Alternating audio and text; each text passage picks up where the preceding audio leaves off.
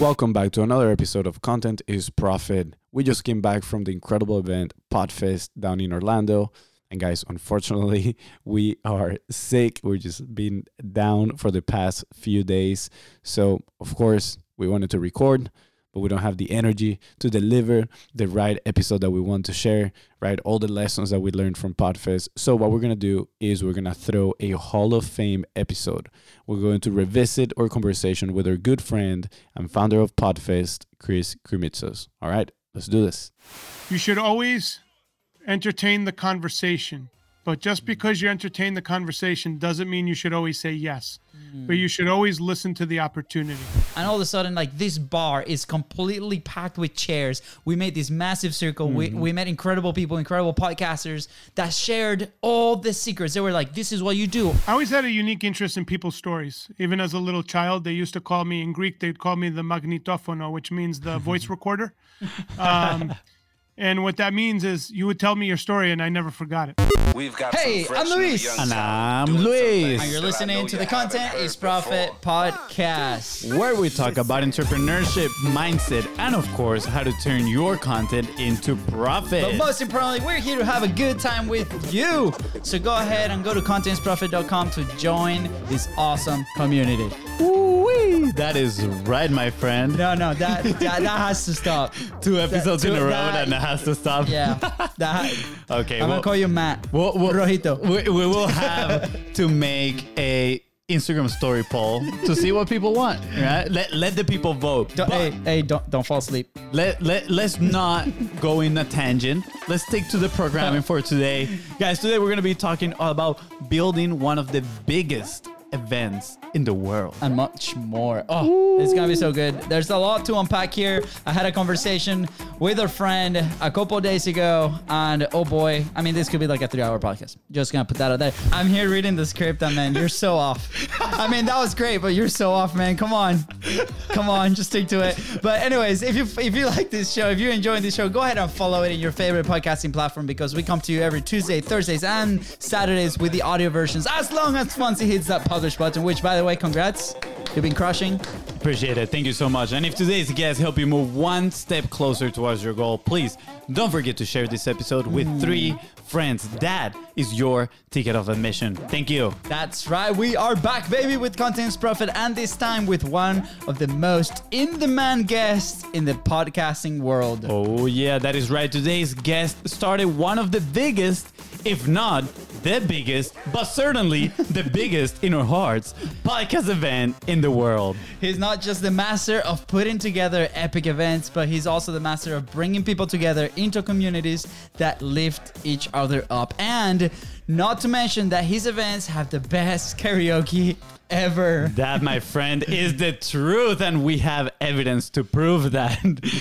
We have first-hand experience. Please welcome founder of Podfest, the master of communities, the one and only Chris Krimitsos. Let's go. Oh, that was awesome. Thank you, guys. Oh, man, Chris, I'm just going to say, I'm going to throw my brother under the bus right now.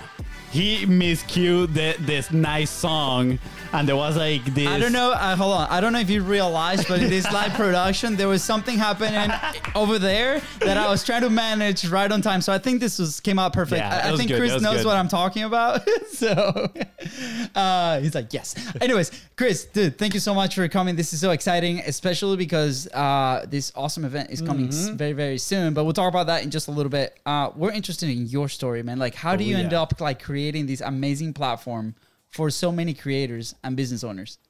Well, first off, I'm excited that Fonzie got 8 hours of sleep. I got about 2 or 3, but I'm feeling great. I flew in from Nashville last night, and you ever go to the airport and you forget where your car is parked? So I parked in Long Term, and I was in the wrong parking garage for about an hour until I figured out my car was on the other side at 1 a.m. in the morning. Oh, yeah, boy. definitely the 2 and 3 hours of sleep. That makes sense. But no, I mean, luckily I got some sleep at least, and I feel great. Podfest, the community that we're talking about, is an in-person but also virtual community of independent content creators. The majority of them are podcasters, but we also own VidFest, which is YouTubers, and we're starting to expand into Amazon Live and different mediums. So I got started in events almost 12 years ago, and I got started from a local level doing meetups.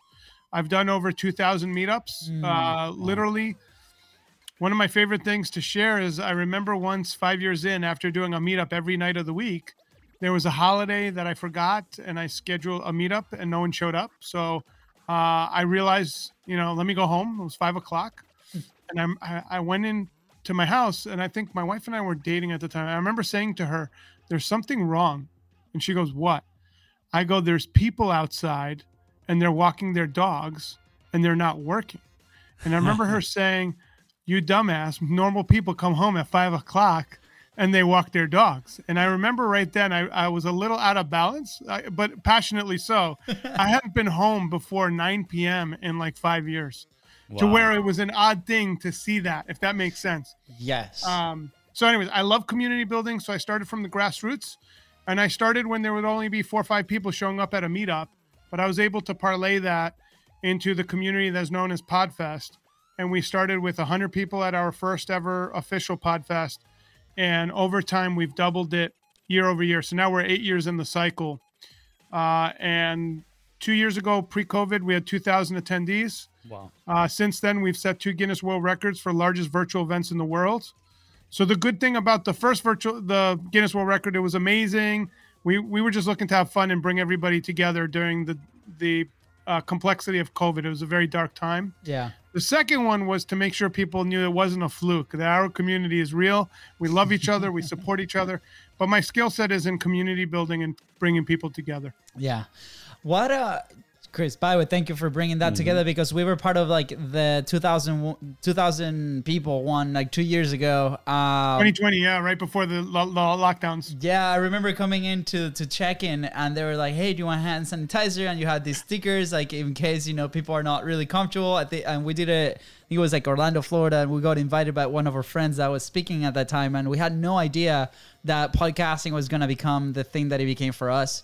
That event really started this flame now, and it turned into this incredible venture that we've been able and blessed to experience. So I want to say thank you from the bottom of our hearts for putting that together, because Chris, like, you literally saved our business. You literally saved because of you and the event that you guys put on. We were able to employ 6 people, and their lives have changed massively where they live. So thank you. Congratulations to both of you. Thank you, man. Thank you. We really appreciate it.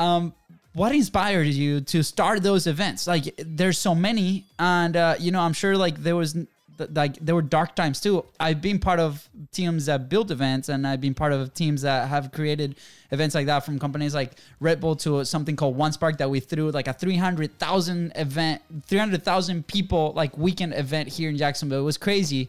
So like, I've been in that range, and I know a little bit of the behind the scenes. So, and it's crazy. Everybody that works in events is like, do not do events. They're like, you're insane. But somehow we keep doing them, right? So like, what inspired you to start that?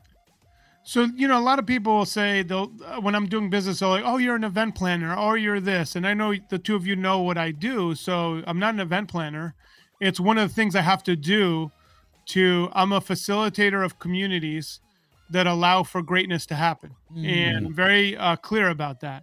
So there's a lot of work that I have to intentionally create for that to happen. And then for the event to grow outside of myself, we've adopted Holacracy, which is what Tony Hsieh used in Zappos, to allow the community some autonomy in how that greatness could spread outside of me and the organization. So it's not a solo pillar. It's actually, think of it like almost like an octopus, where the community takes over different legs of the event. Yep. We just create the ground rules so greatness could happen. And then we watch it. The majority of it's amazing, and every now and then it's not so amazing. Our job is to pay attention to that and adjust accordingly in order to keep growing. So what inspired me, I grew up in New York, and I came from a very big fat Greek family. And what was interesting about that, I didn't realize I was born into a family ecosystem where connections were there. So if I needed a job, I think my first 2 or 3 jobs, a cousin of mine referred me into a company for a job. So, but I was an entrepreneur. So these were jobs in between my entrepreneurial endeavors when I would go broke and I needed money. Then I go back to the next entrepreneurial endeavor. Yeah. So the interesting thing is, I didn't realize if you're born into in New York, people are multi-generational. So it's very easy to get connected if you have a family structure. When I moved to Florida 15 years ago, for me and many of the people that moved to Florida, there is no such thing. So the way people create connections is going to meetings. Florida probably has the largest amount of associations of any state. I forgot, I looked it up, but it's over 15,000 associations. Wow. It's an immense amount of, and you have to ask yourself, why is that? Well, 1 out of 10 to 12 Floridians are born out of country. 8 out of 10 are out of state. So the majority of people are not native to this state. Therefore, connectivity must happen through some kind of facilitation, whether it's OneSpark, Synapse down here in Tampa, these events, PodFest. So I set on that mission of asking myself, how can I connect to great people? And how can I create a system where I don't have to deal with, I'll tell you my formula. It's very simple. I'm looking for people with a positive mental attitude.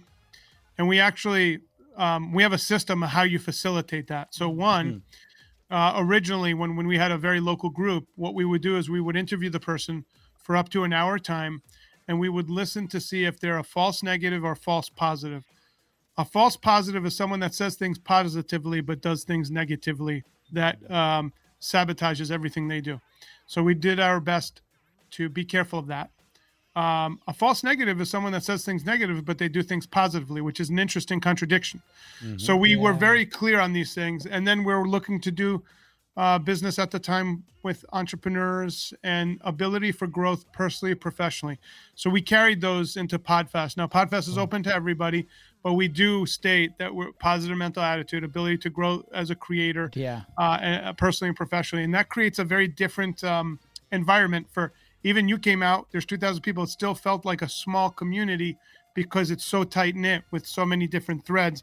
It's been created by design like that from when we had 13 people at a meetup. That's so cool. Wow. That's so cool. Yeah, absolutely. I mean, definitely you can tell you've been over 10 years mastering the art of putting this together. I mean, like you mentioned, you're that facilitator of communities. And I love how you positioned yourself in there as well, right? I can tell is done very on purpose, and we can see the effects, right? Like once you tell this and we look back at the PodFest event that we've attended, it's like, it is there. All that you're talking about, it is very clearly in there.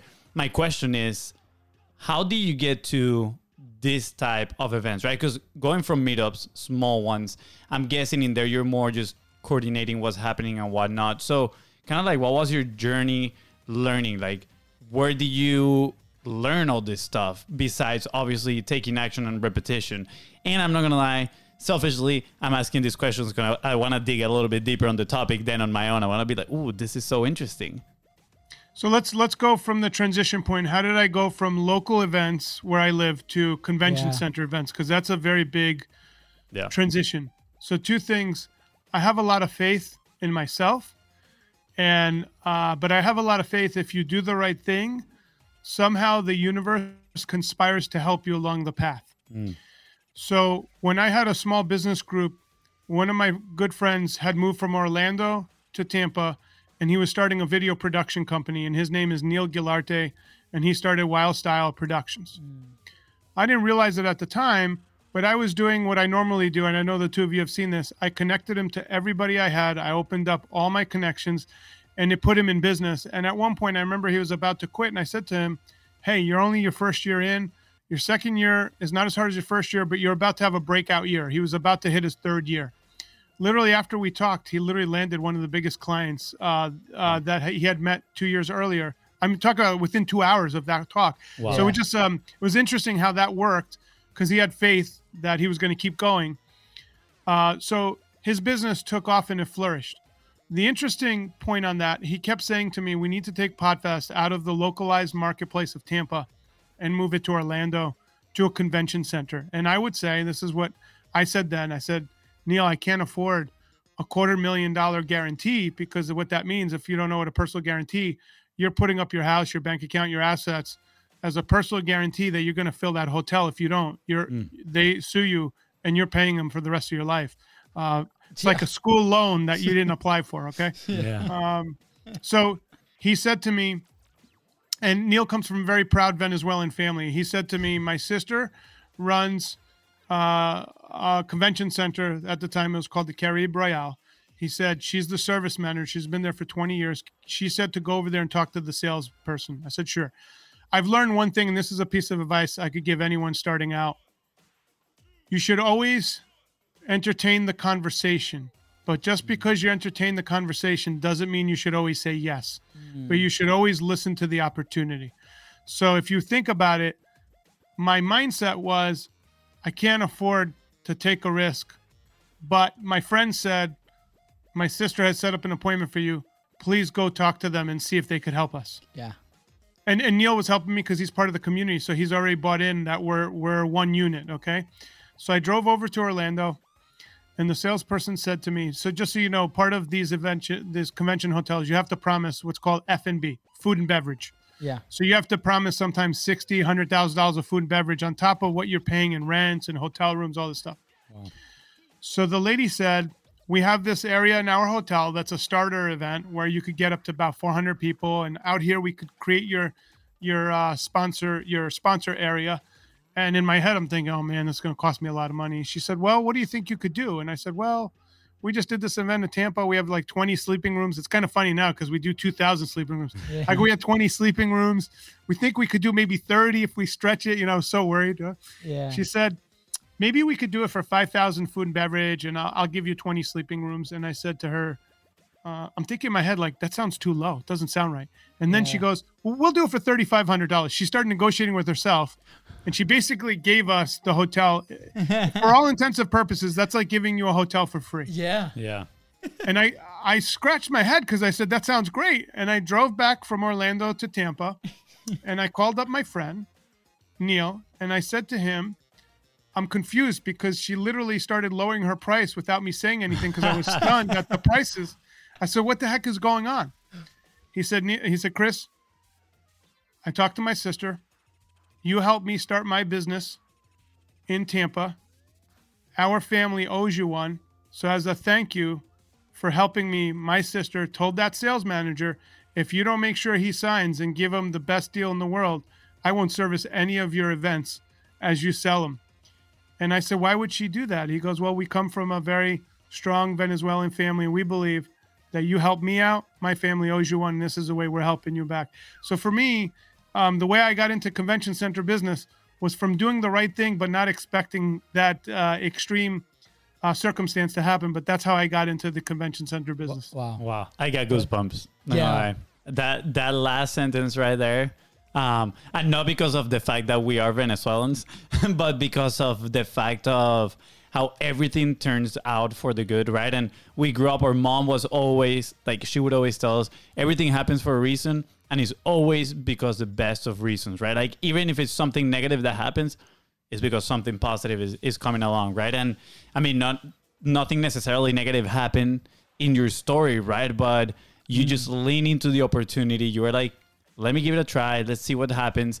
And somebody that you previously helped, right? They were so invested in you as a friend, right? They weren't like investing in you as a business. Like they didn't have like investment, money investment in your business or anything. They were like, hey, I just want to help you out. And I think those connections are absolutely amazing. And I think that kind of like drips into what Podfest is right now, right? Like I hear this story, and that's I'm like, the DNA that's built our whole community. Yeah. So it does. It permeates the entire. Have you guys ever been to? I'll give you an example, and this is something I learned early on. Have you ever been to a wedding where the two people actually probably don't like each other, and you could actually feel that it's people are taking bets how long the wedding is going to last? I know I have. I could tell you right now, I have. And what happens is, you don't have as good a time as if you go to a wedding and the two people really love each other, and the love literally permeates the entire room. And I remember feeling that one time. And I asked my wife, why do I feel this way? She goes, because their love for each other floods into the entire room for all of us here. Yeah. So most people don't realize, but a conference, the name doesn't really do it justice. You're going into an ecosystem that's been built by certain structures. And if the structures have been built with the right integrity, which means to make something whole, it's felt by everybody that even a total stranger could feel there's something here. I don't know what it is, but these people are way too friendly and nice. This is not normal. Yeah. And they either have one of two choices when they come to Podfest. They could decide to be part of that culture, or they could decide to, and rarely, but it does happen when you have thousands of people. They decide like, this is a little too, this is not for me. And that's fine because they'll find the culture they're more comfortable with. Yeah. But coming from a Greek family, the reason I say that, and I always say that it's a Venezuelan family because he's my friend, and I love their family. They put us up when hurricanes are going on, because my parents now live here, but at the time I would go to Neil's family. His mother would take care of us. Wow. They're just a very warm family. I believe that I was very fortunate to grow in a family that maybe didn't have a lot of money, but had a lot of love for one another. And I think that's a missing ingredient for events or anything, ecosystems that we create. And that's something that we try and make sure Podfest has. And it's a unique quality that people might ask me, hey, what makes Podfest different from this to that? And I could answer strategically. Yeah. But once they feel it, they never go anywhere else if they're looking for that, because there is no other place for CreatorCon that has that kind of love put into it. And that love is not created on the show floor. That love's created when I'm answering the same question 500 times every year when someone says, I need help with my podcast. And then I say, hey, talk to these people, go here. These are some people from our community. And they say, oh, I thought you were going to do that. I go, no, I serve as a human directional, helping connect within. So I do 2 of those almost every day of the week. So that's the work that people don't see that actually goes into that relationship with the person when they come into Podfest. It's awesome because like the amount of karma, the good karma that you're putting out into the world, it's incredible. I remember that feeling that you just explained when we walked in. We felt like Disney, right? Like we're like, oh, we have this route here, we have this thing that says VidFest, and then we have like all these vendors and I think close to probably 20 people that we met then that we didn't know that we were going to actually do the show have been in the show, and we've been able to connect through different routes. And the common point is like, oh man, we were at that event, right? And then I remember one afternoon we're like, man, this is so cool. Let's just go up to the bar where the sushi place was. And you guys have this amazing app that you guys use, and you can connect with different people, and it's you incredible. can create kind of like micro communities. Yes, within the community. That's the holacracy part. Everybody could create, and we so remember, we allow that to happen. And I remember Tony Hsieh talking about this, and I kind of understood it. But within that, some people might decide to spam. The challenge for them is we all see it because we're all cohesive. So it hurts them more than it hurts us. We do police it, but you have to allow. It's like you see like governmental rules. They create a rule, but the unintended consequences hurt like the whole ecosystem. Yeah. We're very careful of not making too many rules, but watching over the ecosystem. And that's a very unique thing, in that you want to be very mindful of how you're building and allowing for creativity to flourish. I want to share a funny story there because like before you share the story, let me share like a little comment, just like a little. Your comments are never little. You're choking the mic right now. I promise this is gonna be real quick. This kind of reminds me a little bit of a video I saw about a book called No Rules Rules about Netflix, right? And which is pretty much have those core values where you want to go, and everybody knows exactly where you want to go, but don't do so much of that micromanaging, right? Like give freedom to a lot of people. And then when you're gonna, whether that is judge actions or something results, you have that foundation to which you can compare and judge. 100%. And that's gonna take you in the right direction. Yeah. I think this is such an important point, and I'll share the story. And I think it's a great transition for communities, right? Like now online, a lot of people, either whether that's businesses, creators, you see it everywhere, right? They're building their own communities and they're trying to figure that code. Even us, right? Full disclosure, we have the Content is Profit group, and for the longest time, that group started for the 45 Live Challenge, which is kind of like our main story and how we broke through publishing. And then it's been kind of like sitting there for a little bit, and it's maybe, I don't know if it's fear, I don't know if it's like we don't have that structure, right? So we look at platforms like the ones that you built, and we're like, man, this is such a cool example to base off of, like, what are the good habits, what are the good things that we can do. Now, when we were at your event, and this is a story I wanted to share, and this is the perfect example of what you just explained. We were sitting, I think we were standing, and there was a panel in one of the bigger rooms, and we're like, man, like, would have been so awesome to be a part of, which, by the way, spoiler alert, we'll be part of that event this year. I'm so excited. It's going to be so awesome. So anyways, So I'm like, what can we do? And we see the app, and we're like content creators. And at the time we were trying to figure out what the service was. And we're like, let's just like call people upstairs and ask them questions about the thing that we want to create. And we're just going to say that we have like this meetup up there in the bar, right? And we sat there and we put the message out in the app, and then 2 people showed up, and then 3 people showed up, and then 4 people showed up. And all of a sudden, like, this bar is completely packed with chairs. We made this massive circle. We met incredible people, incredible podcasters that shared all the secrets. They were like, this is what you do. And point 1, point 2, point 3. And then we met Rita, which, by the way, is building an incredible network for Hispanic podcasters. Like these people that are changing the world in a very positive way. And it was such a wholesome afternoon. And then right after that, we went to karaoke. So if you want the karaoke pictures and Fonzie's crazy dance moves, you can go there. But that moment, like, I remember like it was yesterday, and that created such a positive momentum in what we wanted to create and do. And because of moments like that, we're able to do what we do. So everybody listening, like, if you have obviously the possibility to come down and go to Podfest, please go and experience this, because it will change it. It will point you in the right direction. But also, if you see these events, go experience, meet people, have conversations, connect with one another. And so again, like, thank you for the example that you guys are setting into these things. I don't know, Fonzie, you want to chuck the mic, but I got a question here that's been in my mind since before we started the podcast. Okay.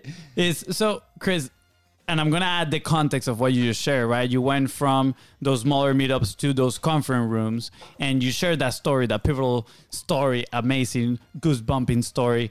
But now I'm curious, how did you go from, I don't know, maybe 20 people at a meetup to putting 2,000 people in a room? I believe that now it is probably easier because you got the community that promotes itself. Like, they're all probably expecting and waiting for the event, and it's way more exciting. But at the very beginning, when you were, maybe a little bit scared that you potentially couldn't fill up that event space, how did you manage to get all these people in there?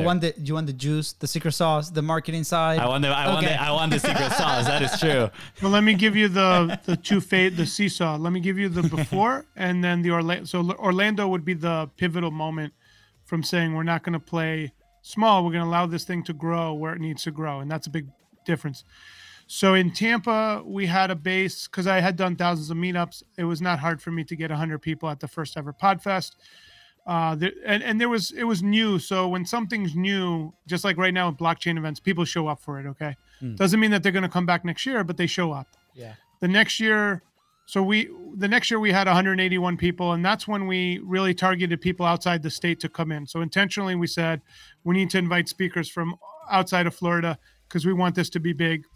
And one of the feedbacks at that moment is, in Tampa, we have no zoning. So many hotels are next to strip clubs, like dance clubs. So one of the ladies said, why did you put the hotel next to a strip club? And I said, I didn't even realize it, because all our hotels in Tampa tend to be next to different clubs like that. So we said, okay, when we made the transition to Orlando, we said, how can we double the size from 181 people? Yeah. A couple of things. We were making a documentary film about the momentum of podcasting. So we knew that was going to help us market the next event. 2, we had bigger space. We could expand our exhibit floor. So we went from 8 exhibitors to maybe 15. I know that sounds small, but 15 exhibitors, you have to times that by, let's say, 3 or 4 people per exhibit table. So that means you're going to have 60 people just on the exhibit side. Yeah. Now we had more breakout rooms. We had 4 going on for speakers. So now you have about 60 speakers. So just on that, you have 120 base. Yeah. And now you have 200 ticket buyers. So now you're at 320. And then you sell your different promo codes. You get everything. So we had like 373. I remember I'm very good with our numbers. Then what we did to even make it bigger is, after the event was done, let's say at 5:00, we showed the first draft of the movie at that Podfest and invited anyone else that didn't want to buy a ticket to expose them to our community. So that actually brought in another 150 people that got to see what we were doing. Awesome. And that allowed us to help build momentum. So the crowdfunding campaign for the movie was a big generator of buzz, awareness in the industry. Those factors I just told you.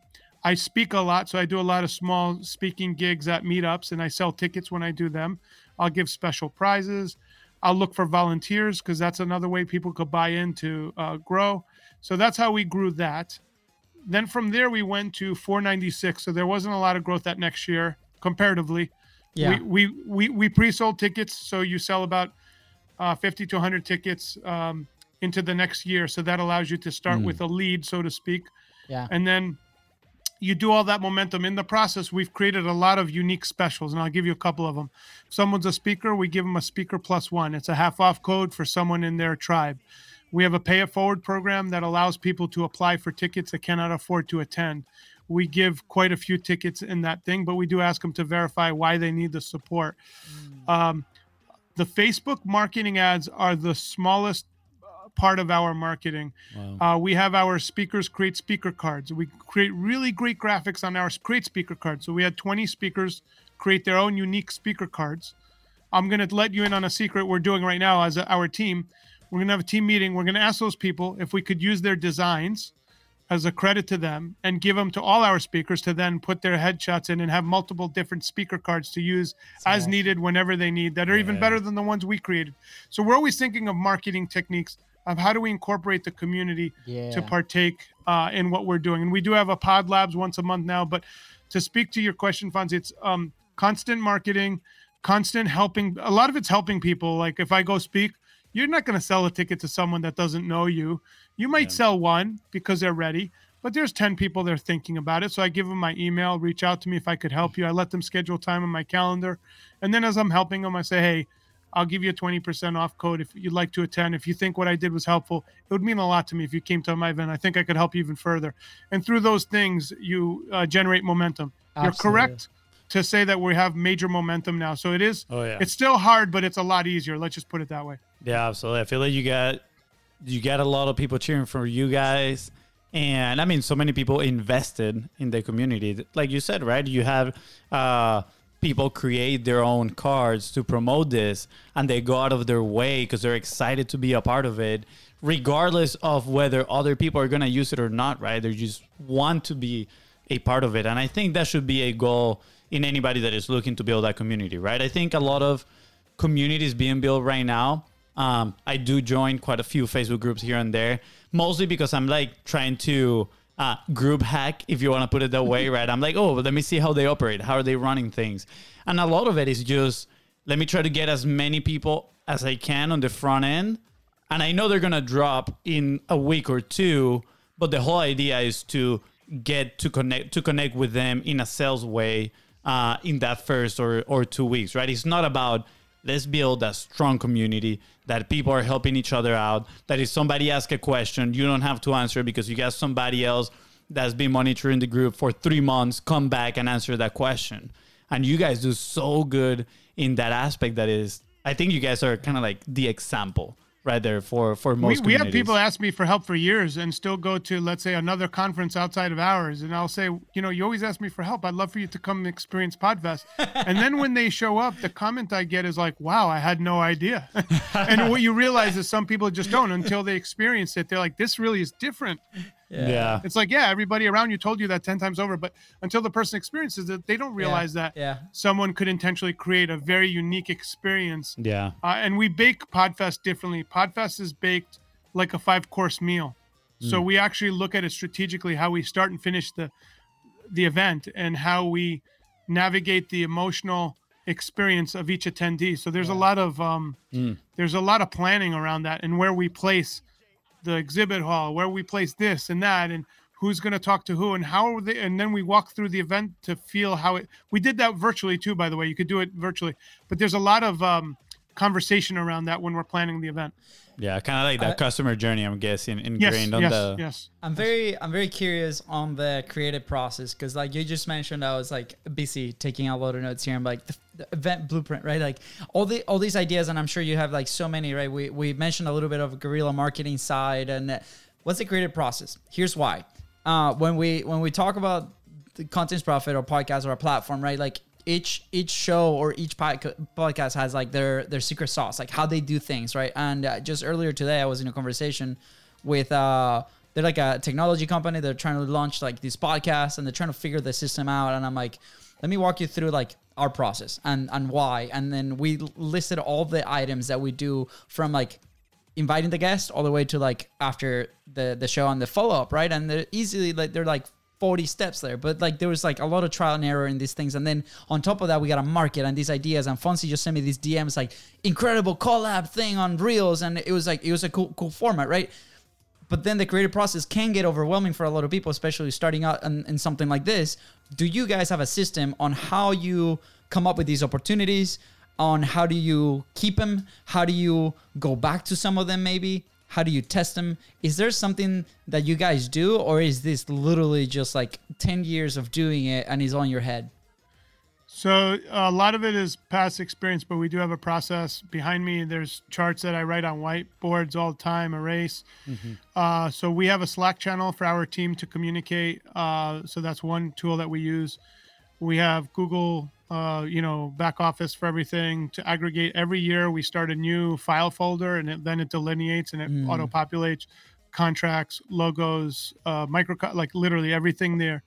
And then for marketing, we have a structure, but then we also have to go with the flow because there are things that we listen to the community to help co-create a lot of our marketing. That's what makes it very different in that someone will come up with something in the community that we think is great, and then we create it. So at Pod Labs a few months ago, Alex Sanfilippo Podmatch was making fun of Larry Roberts of the Podfest Messenger, the editor, and he called him Cool Cat Larry in real time. And they were all joking around. It was all fun. Yeah. In real time, someone found an image of Cool Cat Larry. They posted it in the chat. This is all while Larry's teaching, so he doesn't even know what's going on.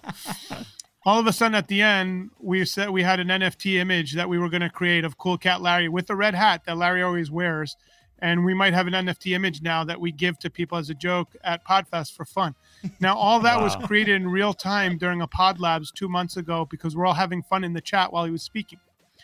So you guys are not paying attention at all. Like, so the secret is not to pay attention to a presentation. Yeah, me and a couple other people were definitely not paying attention. I'll give you that. We were kind of like, okay, we know this stuff, but let's have fun over in the chat. And that's one thing, like virtually, we always encourage people to talk in the chat. So our chat, you guys have been part of it. It's like never ending. Yeah. And we encourage people to send DMs. So you have to realize if it's virtual or in person, here's the interesting thing for anyone listening to this. We were just as successful virtually as we were in person because the same rules apply. It's just we had to ask ourselves, how are we going to build the architecture? We asked the same questions. We just have different tools and modalities, but the same impact and the same outcome happen virtually. So, and actually we reached more people. Yeah. I want to encourage people, like if they're listening right now and they're thinking about it, we're going to leave all the links right below. So if you can in person, obviously come hang out. It's going to be so awesome. If you can virtually, go do it. But here's the caveat, right? For the virtual experience, personally, I didn't carve out the time to spend with the community, like personally. And I think that's where it broke for me.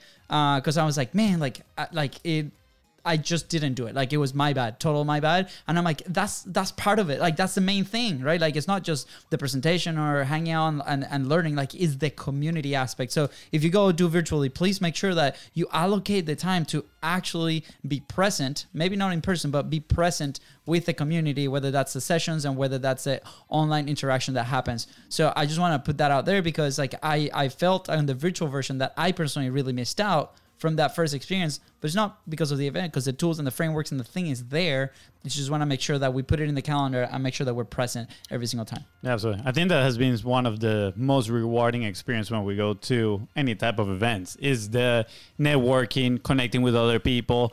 And,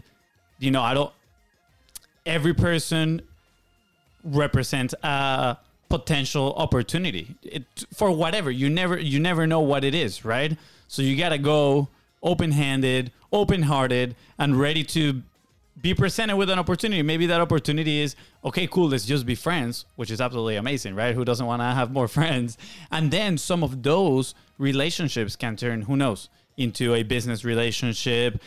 Maybe it can introduce you to somebody else, right, that you can potentially help or they can potentially help you. So that for us is the key. And that is the key, honestly, to this whole podcasting thing as well. At least on our end, on how we run Content is Profit. It's about, let's have as many conversations as we can with cool people that we would love to be friends with, and then let's see where the relationship goes, right? And it has flourished. Honestly, like the podcast has flourished and our relationships and business because of the people that we get to meet inside of the podcast. So can I share my philosophy on relationships? Yes. Oh, please do. So the greatest relationships are created when you have no desire for a specific outcome other than to discover how you could build a relationship. And if there's synergies, amazing. If there's not, appreciate the other human being in the room. And I have a story that happened to me when I was doing those meetups. Here I am in my late 20s. I just moved to Florida and I'm just doing tons of meetups. And there was a gentleman by the name of Jerry. He was 70 years old and he would show up. And I remember when the iPads came out, he had some money. So he had the first iPad in the room. He was showcasing it. We were like, oh my God, let's look at the iPad. We were so excited because it was a tech meeting. We had it's a social media marketing type stuff. And Jerry would come over. And I remember he went on a trip to Italy and took pictures of all these beautiful places on his iPad, and he would show us. So he said, Chris, I really love you, and I love Katie. You know, Katie and I were, he had known us for years at that point. He said, I'd love to invite you guys over to have dinner. And he started telling Katie and I how much he loved his second wife and how before she had to go into routine surgery, she passed away in the surgery. And he loved her. He loved every moment he had with her. And he said that they had taken a trip to Italy before she passed. And I said, Jerry, you just went on that trip to Italy. And he said, I went back on the same trip I went with my wife, and I took a picture at every place we sat by myself to commemorate the love he had for his wife. When he said this, I had to go back. I went to his bathroom and I started crying. I had to get out of the room.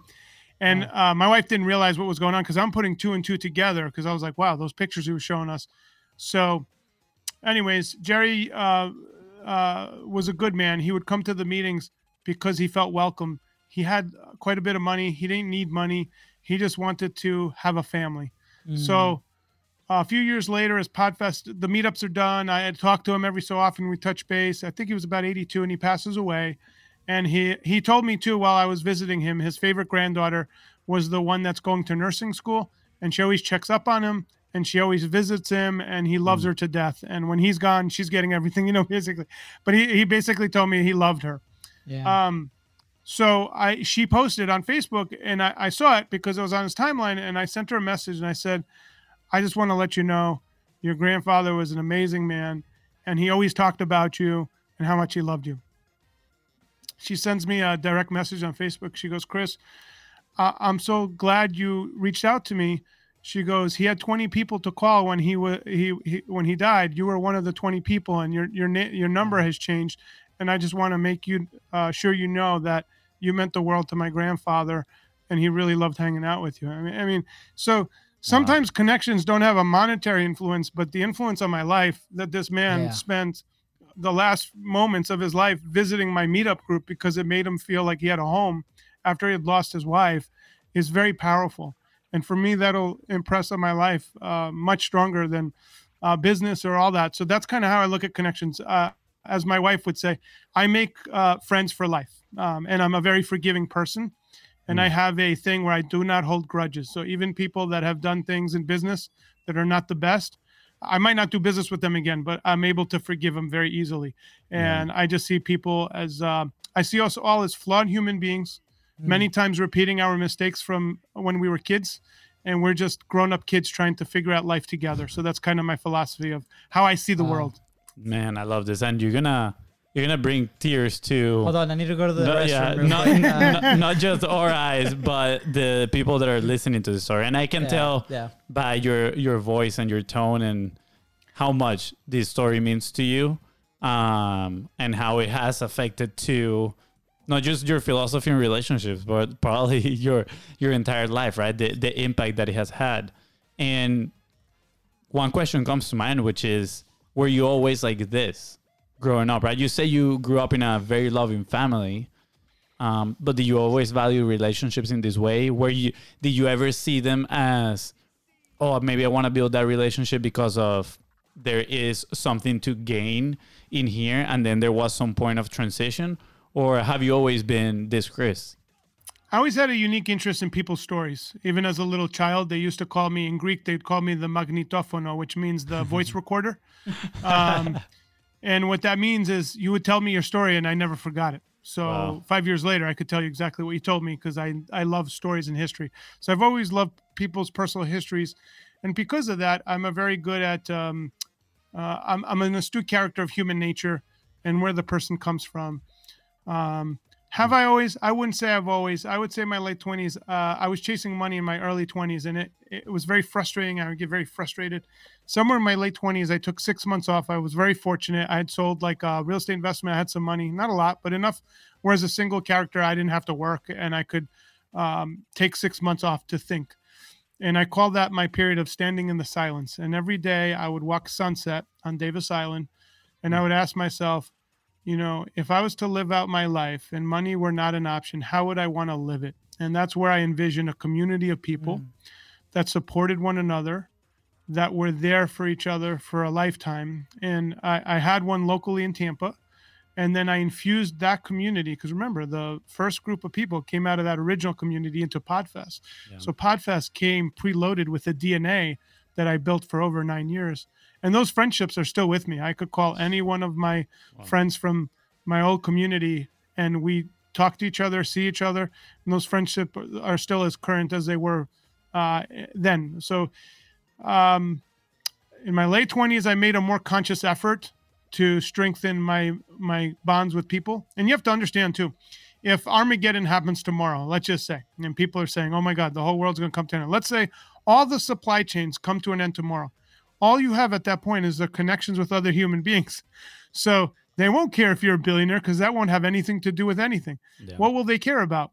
If you're someone that they want to help and support and someone that could add value and have a good time with. So like, I always think about that. Like, does money mean much? It's good to be financially. We live in a world where financial success is very good and it makes life a lot easier.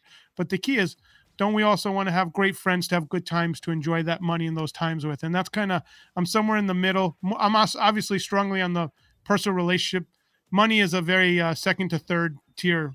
And you have to realize that's why I'm very good at events. I never cared about making money. Yeah. So I was able to build relationships without stressing out about money because I would make money through consulting in other ways as the event kept growing. That way I didn't have to sacrifice my integrity for Podfest and I could do the pay it Yes. forwards and everything. And that shows up. So now Absolutely. it's a full-time gig, right? It's year round. We have Yeah. a team. But before it was me with the stuff, you know, after Podfest was done, I was taking stuff to my car, you know, taking it to, you know, Yeah. like people would say, what are you doing? I go, I'm carrying the stuff to my car. They go, you shouldn't be doing that. I go, why? They go, your event's so big. I go, it is, but I'm the one running it. How do you think how do you think we're making this happen? Like you can't just give away hundreds of tickets without a cost, you know, Yeah. it's a business. There's cost to everything. Oh wow, this kind of reminds me of the recent interview of Joe Rogan with Mr. Beast. Oh. Have you heard it? Oh yeah. Did I? Yeah. Do you know who Mr. Beast is, Chris? I'm guessing.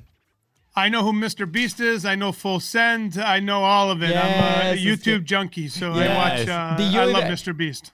Question: do you invest in the Full Send NFT drop that they did? I did not, but I did look at it. I'm not Okay, going to lie there to we you. Nice. So yeah, on that interview with Joe Rogan, he was talking, and honestly, you see how obsessed he is with what he does, right, and his passion, and also he's an extremely good person. He wants to genuinely help other people, and he mentioned something that it was so similar to what you just said about in my main channel. He's like, mostly I lose money. Like he's like, I take so many L's on that channel, yet I have the other channels to make money so I can pour it back into my passion. It's like, I don't take any money out of it. Everything I reinvest into the business. And literally those were pretty much the same words that came out of your mouth right now. You're like, yeah, I pour everything in here. Yeah. I don't care if I don't make money. You are detached from that monetary value or that monetary outcome, right? Yeah. And Yeah. The rule my wife has, just don't lose your shirt, you know. Make sure it's on the plus side. But when I say plus side, there's times when we've done a whole event and we had 5,000 left over to work a year wow. Yeah. for 5,000 left over. is not. You basically donated a year of your time of, Yeah. 10,000, whatever it is, thousands of hours. Because if you were to get paid, what was it, $5 an hour? So yes, the answer is absolutely. That's why you ever see how many prizes we give away? I mean, Yeah. we've literally allocated. People said, "How do you give hundreds of prizes?" So like, we literally take a percentage of our profits and put it to the prize pool, so 300 people win. I mean, you can't do it any other way. People give us prizes, but it's only about 20 prizes. The other 150, 200, we're buying off of Amazon on Black Friday for Podfest. Wow. This is so incredible. Because you're such an inspiration, right, for everybody trying to get into something like this, especially like building a platform. Right, we talk about that concept often in the show. For us, our platform is a podcast, right, and it will evolve, and we'll add a little bit more on the sides to probably finance that thing. And we're trying to, figure this thing out. So I was talking to the people at the cafe that we always go in the mornings. I'm like, man, and we just went to Dream Mode, and it's like this place, like co-working location where you have like the free coffee, you have the gym, and then we have all these studios, and you rotate these rooms. And then as you rotate the rooms, you can donate the room to like a school or library, something like that, right? And we're like, and perfect operation daily for me will be like, well, day 1, Content is Profit, day 2, Sports of Entrepreneurship, day 3, Soccer Stories, like all these shows. And that has been like, for example, for us, just the fact that we can put our thoughts into words and into this mic, and then other people kind of tune in and share also their stories, has brought that value. And I think like, even as a business owner, that's all gains, right? Like maybe it's not monetary right away. Joe Rogan in that interview, he's like, dude, I had my podcast for 5 years and he was losing money every single year, right? And then after that, it's like, okay, well, so there must be a reason of why people do things like the ones that you do at your scale. There must be a reason why we do what we do, and this is what we explore in this. And this conversation has been so wholesome. I want to make a final reflection here, because there's so many people out there trying to find the secret formula, trying to find the secret framework for them to execute, right? And what you've shared today, I go back to that, and it's you created your own framework on how to build relationships, how to keep those relationships, how to create that event, how to market that event, obviously through practice and time and probably a lot of connections and network and conversations and making and friendships and all this stuff. But it is your system that is so powerful today, right? And for us, the only reason that we were able to keep up our show through like the last 2 years and about to go into the next couple of years with the news that we're about to announce is because it was our own process. So I really want to encourage people, go connect, have those conversations, have no expectations. And then like for execution and consistency, go and create your own thing, your own platform, your own process that you can scale no matter what, right? Initially, do not attach it to the revenue side, right? It has to serve you first, and then you can move and evolve from there. And go to Podfest. Well, to that point, I wrote the book Start Ugly for that very reason. What happens in life is people get robbed by fear and they stop experimenting. And that lack of experimentation, they lead to a life that's unexamined and they don't even know what they like. So that's why a lot of times you'll see someone that was an executive for 20 or 30 years, they're laid off at 50, they were making quite a bit of money, and they're miserable because they don't even know what they like. They were doing what they thought was successful by bringing in money. So the good thing though is if you do have an income, let's say you have a job and it's an okay job, you could start ugly and experiment. And like you said, that might be a hobby that you really enjoy. And maybe you have an income and now you have a hobby, and that hobby could turn into an entrepreneurship type hobby, and it could grow over time to where all of a sudden you're a full-time entrepreneur. Then you have people like myself. I knew I was an entrepreneur like 8 years old. I knew I was going to be, I used to draw, I still do constantly, images of like what I was going to build and what it was going to be. So I knew there was no other path for me. So what I would say though, is if you don't try a lot of different things. So I remember my dad, great man, but he would say, oh, you always fail. I wasn't always failing. I was starting ugly and figuring out what I like, what I don't like, what works, what doesn't work. So when I got to my late 20s and I realized I love like if you really think about it, before I did community building, I had 2 live TV shows and I was really good at creating production. And people might say, well, how come you don't do a lot of production full time? Because for whatever reason, I was given this gift, and some people might call it an affliction, to put on live events, communities, and take on massive risk to bring people together. So as long as I love it and enjoy it, I'm going to be as good as I can at it. And then when the time for me to move on, I'll know when that time is. But right now, I'm still in the middle of it. I love it. I think eventually PodFest and VidFest and all the things that PodFest is, a huge creator con, will take up the entire city of Orlando. I foresee a vision where 110,000 creatives come together on a 4 or 5 day period to converge to support one another from all over the world. Yeah. So that's my vision. So that's what we're growing into, and that's So what awesome. I'm excited about. Yes. Wow. Oh, this is so good. Like if that makes you like not motivated, yeah. Hold on, I would go. Crowd going crazy. Yes. I yeah. love round it. of Thank you. applause. That sound effects, the best. Chris, like tell us, like how many people are we expecting this year? It's gonna be so awesome. Where can people So right go? now we're on pace. Yeah, we're on pace for 2,000, but we think we're going to be well over that. We were Yes. happy to get 1,500 the year after COVID, but we're gonna. Yeah. It looks like we're going to be much better than that as far as numbers and pace and people. So fun. But the key is we're just going to have a good time, man. Like where else can Yeah. you go? And I'll tell you what, we talk about being better, getting better, or adding more services. We'll have an experiential hall where people could test out software in real time. Oh, wow. So it's a hands-on learning center for all the audio software, video software, Yes. things like Canva. So if you have issues, we'll have people training for 20 minutes, and then they're going to ask people with their laptops, hey, do you have a problem? We'll help you in real time. So that's So one. good. We're creating a place where people like yourselves that have companies could hire people with the specialized skills that you need from the podcasting and video editing side, as well as the bigger companies that want to hire teammates. We have a full Spanish speaking track, just so you guys know. A Let's full day, I think it's on Friday, full Spanish. So on site, which is awesome. Yeah. And there's just a lot of surprises I can't spoil, but some really big surprise guests that we will have hanging out with us that we're working on behind the scenes that contacted us because of our community. I get this a lot. How can I create an event where people are promoting your event? I go, I don't do that. There's a love and a respect that our Yeah. attendees and our speakers have, that they're happy to put out their speaker cards. And then when they post them, you see they get like 50 likes, like it gets traction because Yes. people love the brand. So it's a really great momentum builder for everybody. Absolutely. I think that the question everybody is asking themselves right now is there going to be any karaoke on this PodFest? So karaoke is a tradition. Absolutely. We will not go. ever have another PodFest without karaoke. Allison Medley pioneered it a few years ago. It is always set in stone. We're already working on multiple nights for karaoke. All right. Yes, let's go. I'm working gonna on start my practicing. song. I'm working on my song. I already have it. hey. Yeah, I'm gonna have to start practicing. Yes. Let's go. All right, guys. As we wrap up, what's an action point, right? Something that for a person that's starting to publish, that's trying to keep that consistency going. They're working on their business side gig. What's something that they can do today to continue that momentum?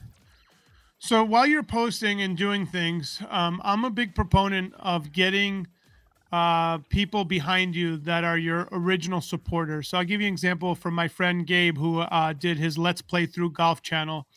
When he had a couple of friends commenting to help him in the beginning, but then some people started commenting that he never met.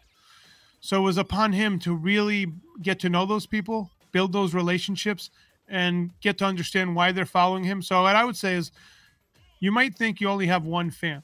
I literally built PodFest from a meetup level where I think the first meetup had 6 people, 4 or 5 people. Like it wasn't a lot. So, and I loved up on those people, and they brought me friends, and virally we grew together.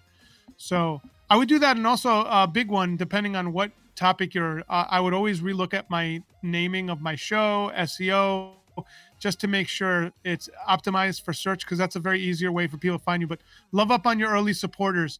And I mean, I would give people gift cards. Like Mr. Beast does that too. Like I used to give $5 gift cards back in the day. I used to give like gift cards, all kinds of things to the early, at a loss. Like I was losing that month, but those people brought the 90% that followed.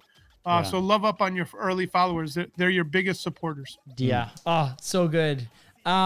Chris, I know like this is maybe like a controversial out there. When you told me, I kind of had like a little itch when we had that conversation, but that might not be the question for you. Maybe, who knows? But you told me like, how does someone have one of the biggest events in the world without a personal social presence? That was so good. And I think obviously that's a question that we've been answering all show, right? And we ask these questions like, where will you be without publishing, right? So maybe publishing for you means something different, right, than the traditional meaning of publishing. So what does that question mean to you, especially in this world that is so digital, right? Today? Yeah, so I'm not a celebrity. I'm not a social media celebrity. So most people attribute, and I'll tell you right now, Gary Vaynerchuk's tried to do events and they have not done well because they might do well up front, but people don't come back. Mm-hmm. And the reason is it's built off his personality.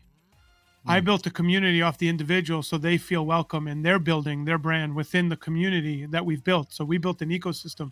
It's a very big difference.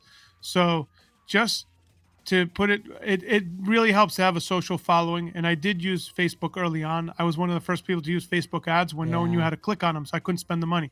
So I'm very savvy to that stuff. But to say, do I have a blue check mark or do I have a big following anywhere? Not really. All my numbers are pretty mild. But I did the one thing I think that counts more than any of that. I cared about the attendees that raised their hands that I want to come to your event. I asked them what they needed. I connected them with their needs. I followed up with them and I helped them build. So I think if you focus on delivering results, and if you're social media, you want to get big, but focus on the results of the people that are interacting with you, your business will be fine and it'll grow. Yes. Because you're focused on what's most important in that phase. Now, if you want to be a celebrity, you got to have virality and you have to build that. But if you want to build a business that's not based on that, it's not that hard. It's just you have to do the right things well, and you could carry on with that. So powerful. I mean, we're the living proof of that, right? Like for so long, we're like, okay, where's that disconnect? And when you said this is gonna be so good, we have to ask that question because it's so powerful for business owners, especially, right? We have like, do you know why people like you guys?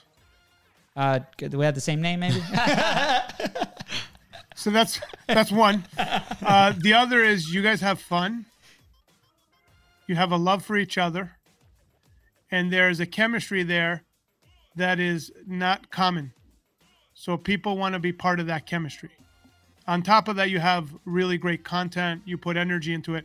But that's your unique proposition that people want more of. And when I saw you guys present at the Global online, you could tell how much energy you brought. I knew you guys were going to do well. And you bring that to the table. And that's a very unique thing. You don't see that every day. The love for one another, the love for your production, that's what people gravitate towards. That's why you guys are doing so well. And I think you guys are going to do even better as you grow your business and everything that you're doing. But it's something so unique that people want more of it. Thank you. Thank you for the kind words. Means a lot. You don't see the punches in the bellies after the show. That's the fun part. You guys always bring it. That's great. After the show's over, we go like this. Bart's in some style. Chris, this has been such a treat. Yeah. We're so excited to hang out with you in a couple months. By the way, I had this conversation with Katie, like as soon as you like sent me that message and I'm like, oh my gosh, I like completely ran downstairs and we have a second baby coming mid-April, right? So I'm excited for you. Thank you, man. Thank you. It's going to be crazy. So I might need some caffeine because I won't be sleeping at all. You will. But I remember I'm like, baby, can I please go to this thing? Because like she's like, do not book anything like, a month before and a month after. And this is like right there. And I'm like, are you okay with it? It's in Orlando. It's so close. You can come hang out too. And she's like, oh, this is so awesome. And because she knows the story of that first event that we went to. And so, just that support of the loved ones, of the people that are close to you is so important. Yeah, tell her thank you for supporting you. And, it takes the whole family. Listen, these events, people have to either they bring their family or leave their family. I always think about that sacrifice. Yeah. So I don't take it lightly that they're coming to my event. So for me, I love that pressure and that I have to perform and make sure that we create something special because you're spending your time with me, not with your family. And that's a huge, that I always say to people, that's a huge privilege that I'm entrusted with, and it's something I will never take for granted. Absolutely. Yeah. Thank you, man. So awesome. It's a proof every single year. People keep coming back. We encourage everybody, go click the links below. Chris, where can people find you? Where can people learn more about you, about the event, about the community? So podfestexpo.com is the website. If you look up Chris Krimitsos, you'll look up that. If you want, I have a really great book on Amazon. There's a lot of used copies that are really cheap, but I recommend if you could get a physical copy of Start Ugly. It's a fiction-based book, but it's a great book about starting ugly and getting out of your own way. I wrote it really for myself as a reminder, but it's done really well. So highly recommend grabbing a copy, and you'll get a really great fiction story about someone that's stuck.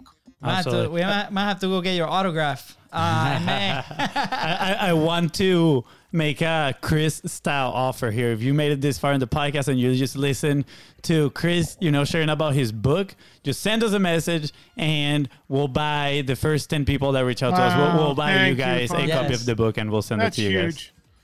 Thank you. Thank you. That means a lot to me. And buy the used copies because they're a lot cheaper and they'll take them off the market, which helps with the new copies too. Sounds like a plan. Like a plan. Chris, this is something I've had in my mind for the last couple minutes, and it's something that a really good friend, George Bryant, has shared with us plenty of times, and it is winning by outcaring your customers, right? Like just care more about the people that you serve, about the people you want to help, and there's no other result than winning at the end of the day.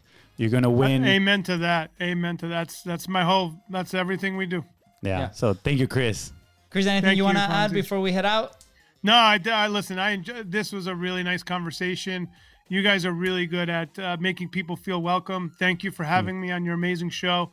And I'm excited to share this on my feed. So thank you both. Awesome. Thank you, Chris. With that said, guys, thank you so much for tuning to the Content is Profit podcast. Go ahead and follow the show in your favorite platform and on social media at Beast Bros Co. That is right. And if Chris here made you cry today and made you feel super inspired and motivated to chase your goals, please don't forget to share this episode and leave a 5-star review. See ya. Bye, guys.